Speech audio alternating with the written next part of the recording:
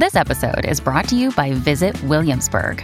In Williamsburg, Virginia, there's never too much of a good thing. Whether you're a foodie, a golfer, a history buff, a shopaholic, an outdoor enthusiast, or a thrill seeker, you'll find what you came for here and more. So ask yourself, what is it you want? Discover Williamsburg and plan your trip at visitwilliamsburg.com.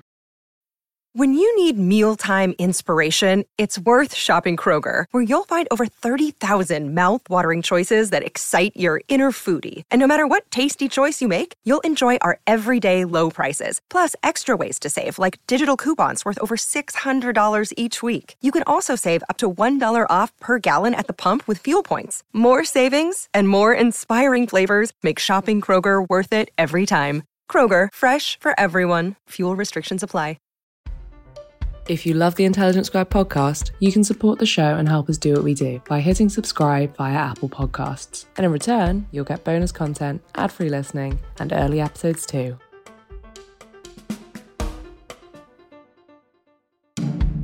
Welcome to Intelligence Squared. I'm Connor Boyle. On the podcast today, we're taking a look into the often misunderstood world of mental illness with consultant, forensic psychiatrist, and now author, Dr. Ben Cave. Our host for today is Poppy Damon, senior producer at Blanchard House. Here's Poppy with more. As a society, understanding around mental illness, from personality disorders and schizophrenia to addictions and depression, is still nowhere near where it needs to be. And perhaps because of films like Silence of the Lambs, when mental illness leads to someone committing a violent crime, we are all the more plagued with outdated and fantastical ideas about causation and treatment. Dr. Ben Cave has spent 35 years working behind closed doors as a forensic psychiatrist, fighting an uphill battle to protect both the patient and the public.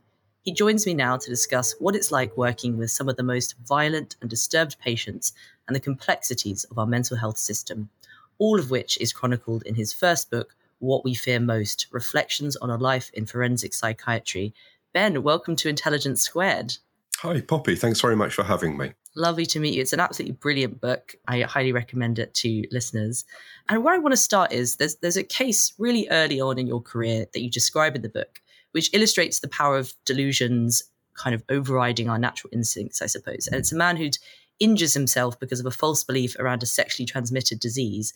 And I want to start there because I think it really illustrates the kind of patients you treat and your journey to rebuke ideas that mental illness is a construct or that, medication isn't required. So I wondered if you could tell me about him. Yeah, it was a tragic case, really. I suppose, first of all, we need to understand what delusions are. They're firmly held beliefs which persist despite evidence to the contrary. And they're held outside of people's normal social, cultural beliefs. So religious beliefs, beliefs in horoscopes, that's absolutely fine. But I suppose it's more to do with why we believe anything.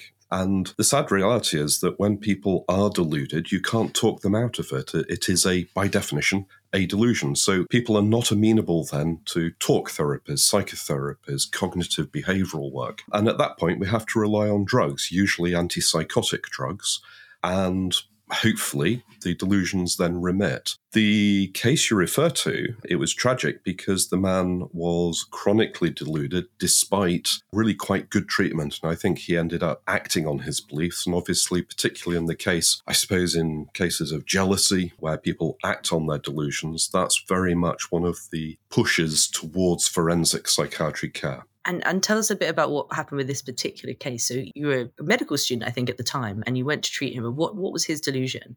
He believed that he had syphilis, and he thought that, he was being charitable to his girlfriend. He became chaste, and he decided that he would not engage in sexual activities with his then girlfriend because he thought he had syphilis. Now, quite why he believed he had syphilis, nobody knows, but he persistently went to the GU, genitourinary clinic, for treatment. He persisted, he hassled them, he harassed them. Effectively, he was stalking the members of the clinic, and then he put matches through the letterbox. So eventually he was charged with arson, and it's rather a gory story. I'm not sure you really want it on the podcast, but he ended up amputating the end of his penis to get rid of the syphilis. Naturally, it's just a psychotic thing to do, but ultimately he was being transferred from general psychiatry services to forensic services. And that's where I ended up working. He went to the same unit where I later trained and then became a consultant.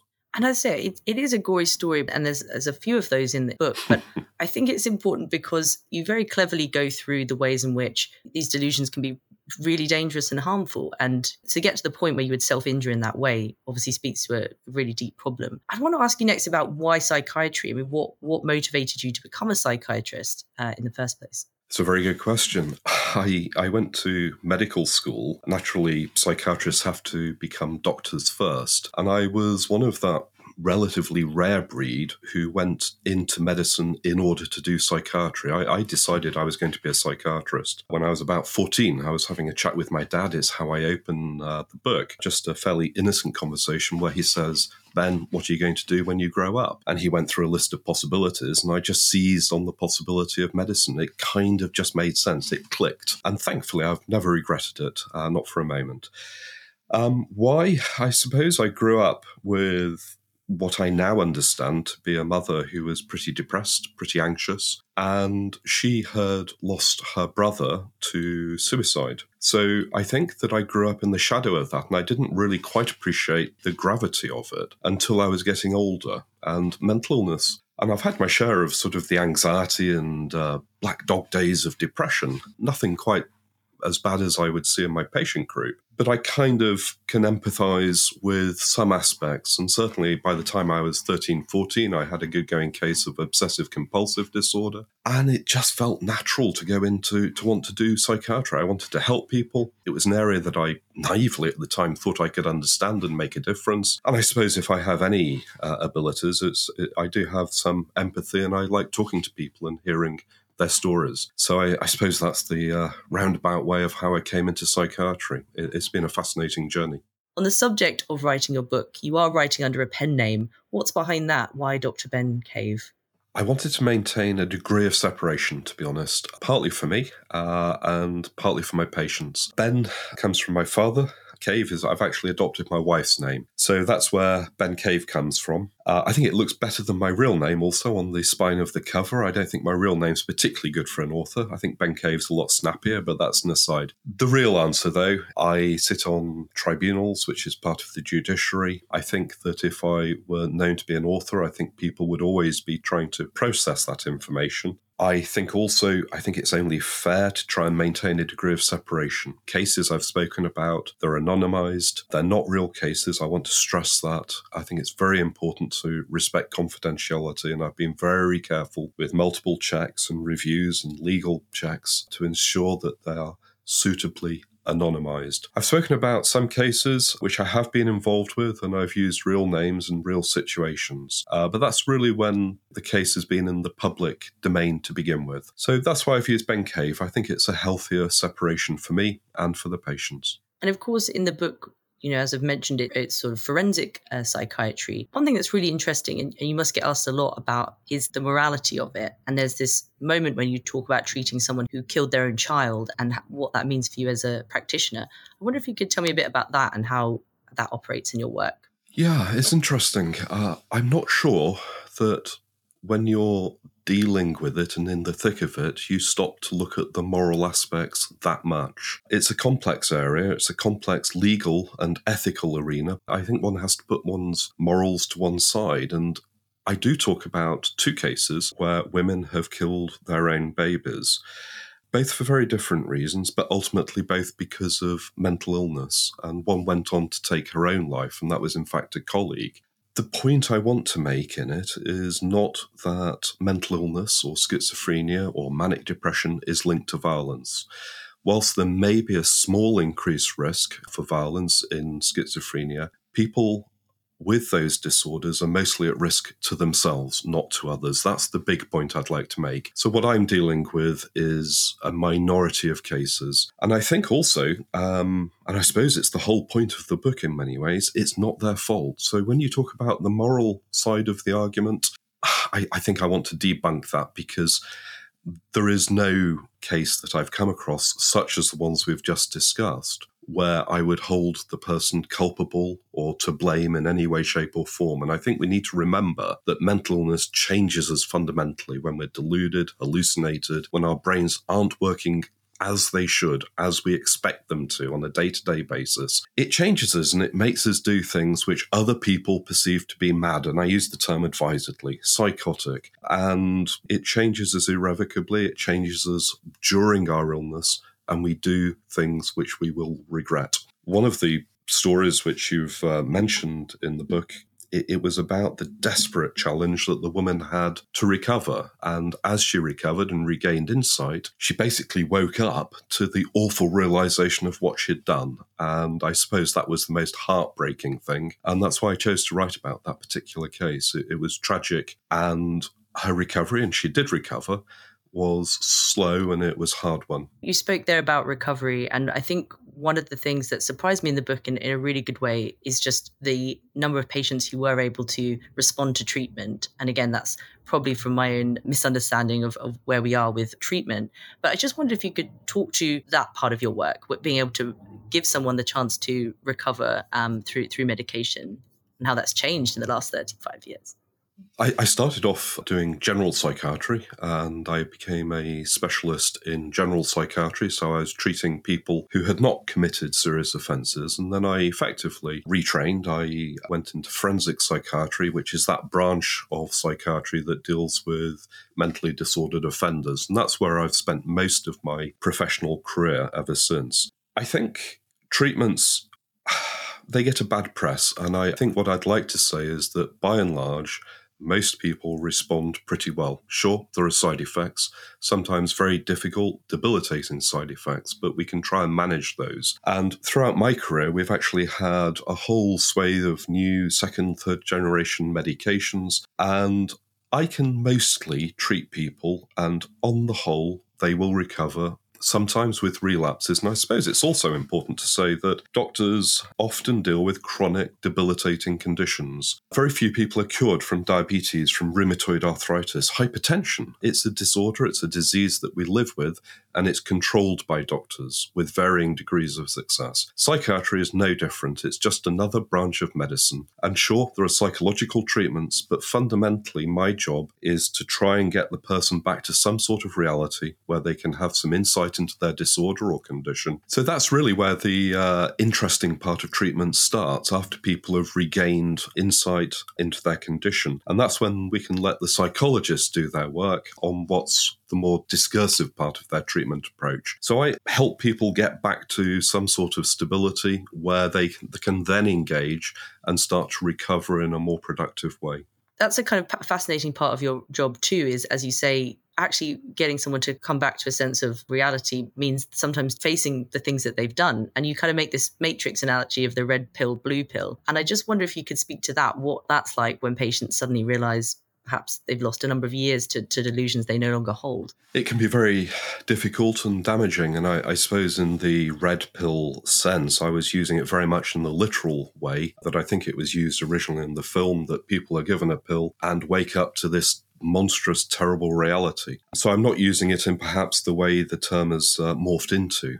But I think that it was very stark reminder of that when I treated a chap who had lost his daughter. She'd died in a road traffic accident with her boyfriend, and he couldn't accept that, and he had constructed a delusional system that kind of insulated him from that desperate reality. And I remember being involved in reviewing and changing his medication. The medication change worked.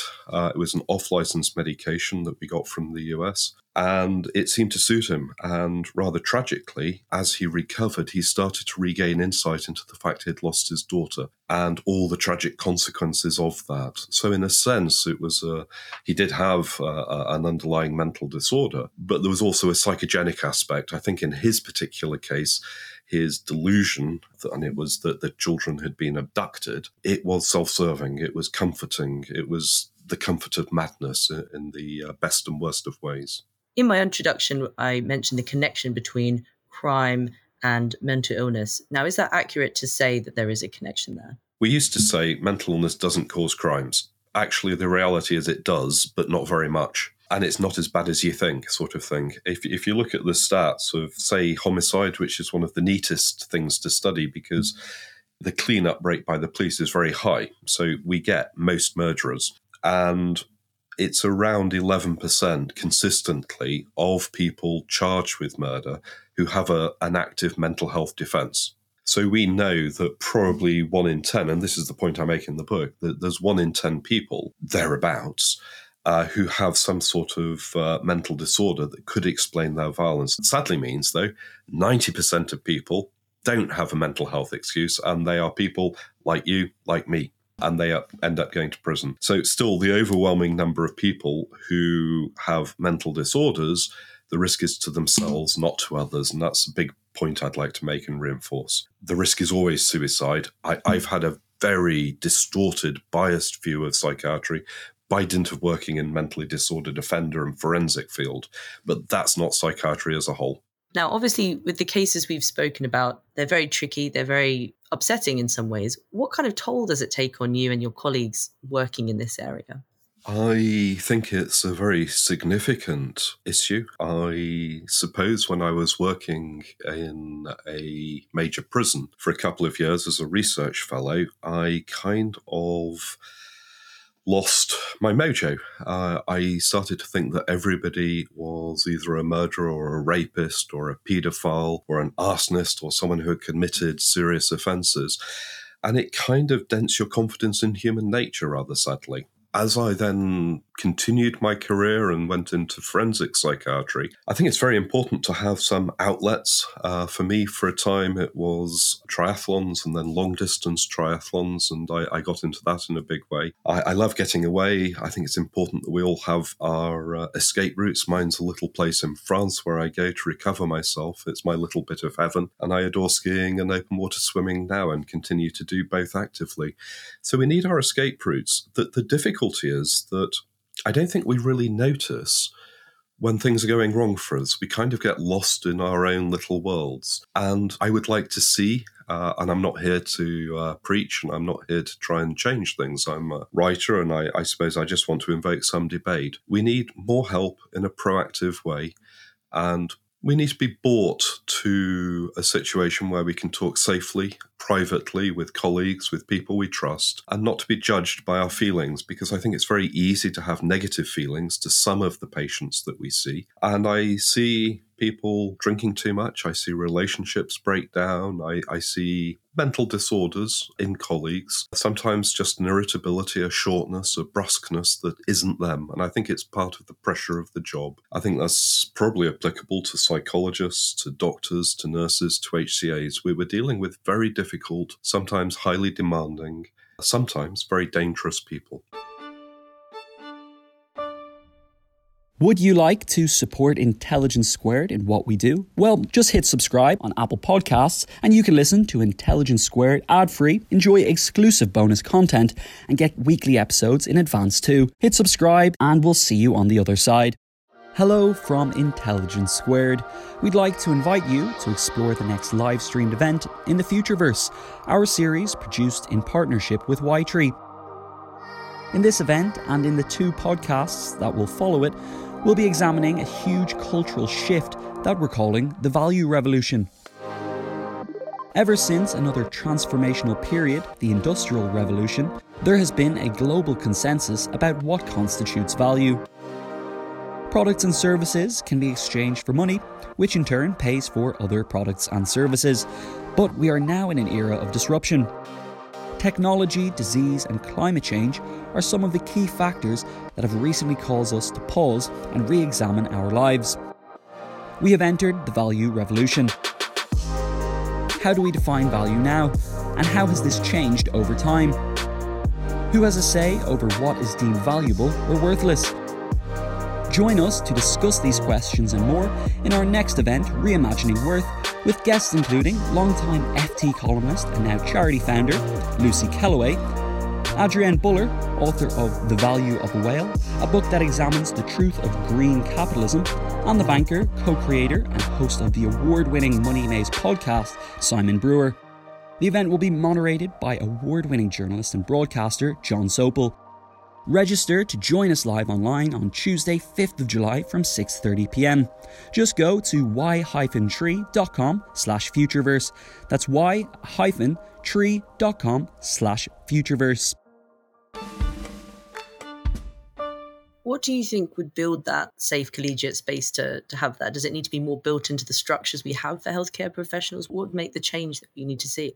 I'd like to see it built in. Particularly, I think nurses are probably better at it than doctors, if truth be told. I think they've got a better track record of looking after their own. I think that what I've seen over my professional lifetime is that we were taught to man up in old-fashioned vernacular. And I think it's the only way we could cope. I don't think we had systems or structures. And frankly, we didn't have the recognition of the post-traumatic stress or the stress issues that we're dealing with. And I think we need safe outlets rather than smoking, drinking, whatever it is that people find to cope with their particular stress. I wrote the book in part after a 5-year appraisal. Every few years, we have an appraisal process. It was very much one of the reforms in the post-Shipman world. And we discuss cases, and I was always a little bit suspicious about exploring the minutiae of what I did wrong. And naturally, it's a complex environment. We make mistakes, and we need to be able to talk about it safely and openly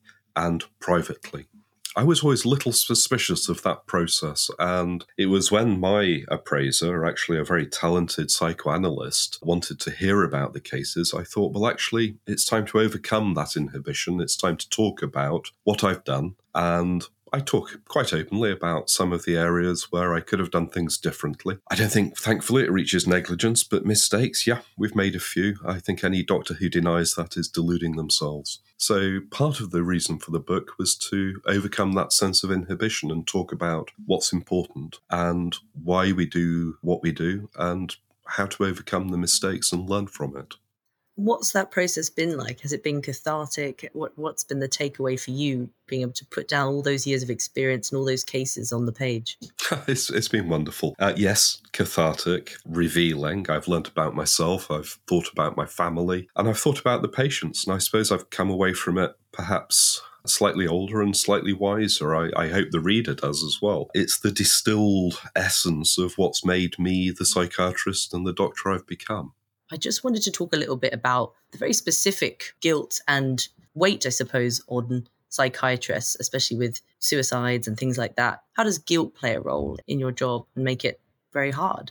Yes, it does. Guilt is one of those very difficult emotions. And I think anyone who cares sufficiently about their fellow man will feel guilt when there is something going wrong. And I think it's a very difficult and sometimes insidious emotion to deal with. I've seen a lot of colleagues who have been really taken apart by the loss of patients. I've had patients who have killed themselves, and I've had patients who have killed others, and it's the most difficult thing for general and forensic psychiatrists to deal with. It's horrifying, it's harrowing, it's difficult, it's traumatic, not only for the loved ones of the patient, but also for staff. And I think we need to look at that. I remember working in occupational health as a visiting psychiatrist. I would see people in not my own health service, but in a neighbouring service. And I would treat people for those issues of depression, of sometimes stress, and the burnout that sometimes goes with the work and seeing one problem too many beyond our coping strategies. And it's very difficult, and it was fascinating but difficult work. I would encourage anyone in that situation to talk about it, to not try and accept the burden of blame themselves, which is the underlying feature of guilt. We feel responsible for things which really isn't our fault, couldn't be our fault, and isn't. So I think we need to talk about it openly with loved ones, with professionals, and possibly more as a society. One thing that's kind of become a topic of late within this field, and that's the relationship between schizophrenia and other mental illnesses and race, we see Black populations really overrepresented in certain illnesses. What do you make of that? And does that tell us something about the causes of these kind of illnesses? There is, sadly, still, and I think it's probably still true, that there is an overrepresentation of Black minority groups within psychiatry. I think we need to state that very clearly. They are on community treatment orders longer than they should be. More of them are put on community treatment orders than they should be. They go into hospital under section more often than they should, and they stay in hospital longer than they should. And I think it's increasingly recognised now by the Royal College that this is a problem. In effect, I think we're sort of waking up, as the policing world did in the post-Stephen Lawrence inquiry, into the world of institutional racism. And I suppose that as I was seeing that changing landscape over my professional lifetime, I would accept that I've seen far more Black patients than probably I should have. And it's an area I touch on in the book.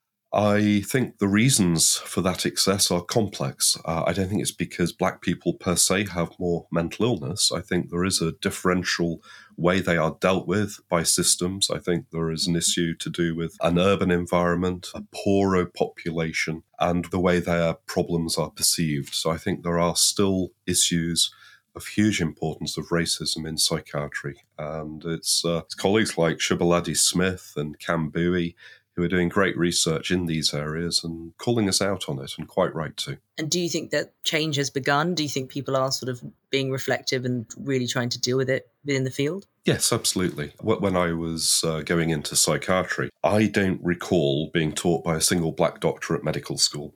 The first time, this is South London, when I was in my early training years, I remember seeing a patient and I rather naively said, "Would you rather see a Black psychiatrist?" And he looked at me, raised his eyebrows and said, "Do you know one?" And he was right to say that, because actually there were very few, and they were coming through the system in Britain as I was becoming a psychiatrist myself. So they are the pioneers of the Black minority ethnic groups. And I think they're doing a brilliant job at the moment to talk about issues of race and discrimination. And it's never been more important. Absolutely. And on the subject of how the field is changing, one thing I mentioned in the introduction was, which comes from your book, that films like Silence of the Lambs or One Flew Over the Cuckoo's Nest kind of can inform people's understanding of what it's like in a mental health unit, for example. Do you find that does come up in your work? You meet people and they think, it's lobotomies or electric shock therapy and all these sorts of things. I mean, do people have a misconception in your field? I think people have always had a misconception about psychiatry, and I suppose in some ways, when you look at the historical narrative of the treatments that we've done, from spinning chairs to insulin coma therapy, what's spinning chairs? Possibly it's well deserved. Can you tell us what those are? Spinning chairs. It was something I remember reading about as a trainee. People were spun rapidly in chairs, and it was meant to treat their psychosis or their problems. It's completely bizarre, it's absurd, and it's meaningless. But when you don't have any treatment for something which is the most catastrophic, chronic, debilitating disorder, where people hallucinate, are deluded, are thought disordered, literally crying out with distress and anguish, I think that people resorted to anything they could. And it was only since the 1950s. I mean, ECT came in the 30s, and successful treatments with antipsychotics and antidepressants, that was in the back end of the 1950s. So we actually have a very short narrative of successful treatments. And we were locking up countless numbers of people in the old-fashioned Victorian asylums. And they were starting to close down with the movement into the community and care in the community, and quite rightly so, because whilst the asylums had their place for some people, my goodness, they were difficult, damaging, atypical, unusual, pathological environments for most. So it's quite right that we were getting people out into the community, which is where most people are now treated. I suppose in many ways, my job in the medium secure services, locked forensic psychiatry units, is a bit atypical. People still spend a long period there, but I suppose that's the sort of institution that some people still think psychiatry looks like. It's not. Most people are treated at home, and rightly so. Another subject that is often talked about in this area is cannabis and its connection to triggering certain mental illnesses. How much do you see the rise of things like skunk or, hydroponic cannabis affecting the patients that you see? Poppy, I confess I start off by the assumption that everyone is using cannabis until it's disproven. I have to ask, it's part of the job, God knows, but I assume that people are using substances. Does it cause schizophrenia? Possibly, but the association's very weak. Does cannabis adversely affect people who have mental disorders? Yes, absolutely. And I suppose that's the big take-home message. Loads of people use cannabis. It's not that damaging for some. I'm certainly not advocating it, but it probably doesn't cause most people to become floridly mentally unwell. But my goodness, if you have schizophrenia or psychosis and then you're using high-potency cannabis with high THC rates, then you're going to have a times 8, times 10 risk of relapsing mental illness. And I see that time and time again. There are some people who are so sensitive to it that I see them become unwell after even a puff. What can you do but say, really, you shouldn't use it? We can try, we can preach, we can cajole, we can give them motivational interviewing. But until somebody wants to change it themselves, it's very difficult to change people's behavior, especially when it comes to what's increasingly recognized as addiction, and cannabis is addictive. I really was struck by the story about the young man that you felt a kind of personal connection to in the book, and how he's sort of very resistant to taking medication, and then you sort of managed to convince him. And I just wondered if you could share what you've learned from your patients, essentially, and how that process goes, because that's what also comes through in the book, that you're treating them, but you also learn from them and become a better doctor for it. I've been treating people since I was 23. I went into psychiatry when I was 24, so I was still a young man. I don't think I had really experienced too much grief. I had a fairly privileged background in many ways. I hadn't lost anybody, and I was suddenly thrown into a situation where people were full of grief, sometimes in the throes of mental illness, and almost always in considerable distress, personal and family problems rife. And I was expected to deal with them. And I suppose that as I've gone through my career, and as things inevitably have happened to me, difficult things, bereavements, divorce and such like, we grow and we mature. And I think I use a discussion in the book about what I've learned from my patients as a microcosm for my own development. And I think that most of us do learn from our patients. Certainly any good doctor, I think, is always on the hunt for what they can take from their patients. Sometimes patients have taught me about racism and the problems inherent in that particular societal evil. Patients have taught me about what it means to lose lives, careers through mental illness.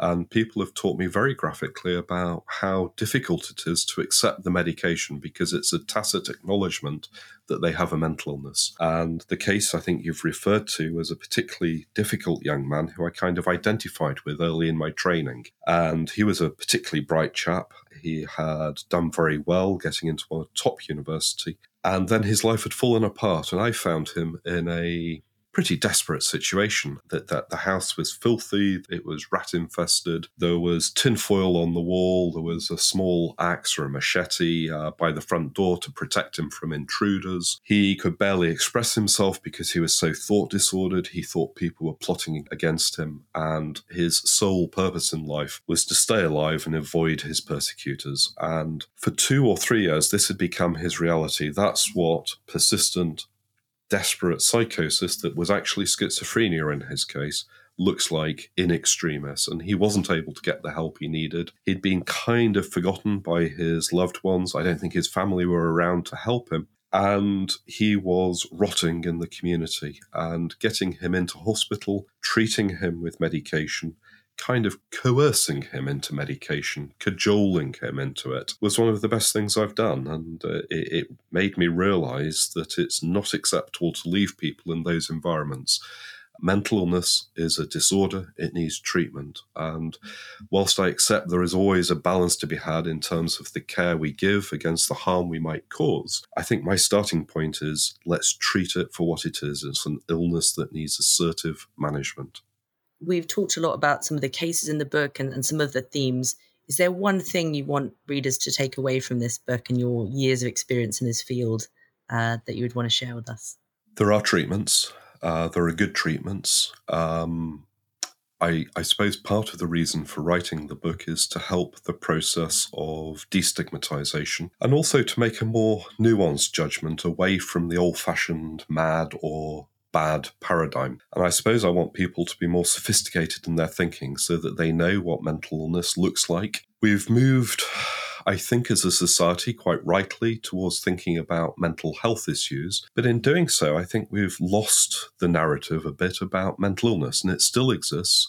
And it's severe and it's serious and it's not talked about as much as mental health and maintaining that resilience that we all need in life. So I suppose I just want to redress that balance and say that there is help, there is support. It can be bewildering, it can be difficult for people, but persevere through your GP, get referred to the local mental health services, the community mental health teams, try and find somebody you know and trust in those services and get the help that you want. It could be drugs, it could be therapies, but whatever it is, get it and get it early. Try not to ignore it. So I want to help shape the narrative that we're now talking about in terms of mental illness and try and reassure people that it's okay to talk about it. We're doing it in medicine a lot more. We need to be saying it in psychiatry loud and clear. Thank you so much, Ben.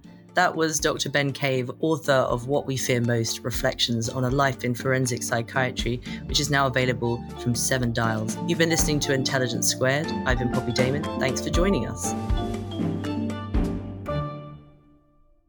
If you'd like to support us in providing a home for passionate debate, deep discussion and answering the big questions that really matter, do consider becoming an Intelligence Squared Premium Podcast subscriber today. For just a small amount each month, you won't just be directly helping us continue to do what we do, you'll also be getting exclusive episodes each month, ad-free listening and early access to, currently available via Apple Podcasts. You just need to hit the subscribe button. And if you're not an Apple user, don't worry, we're working on something for you too. Thanks for being a listener, supporting Intelligence Squared, and you're just one click away from getting some exclusive extras too.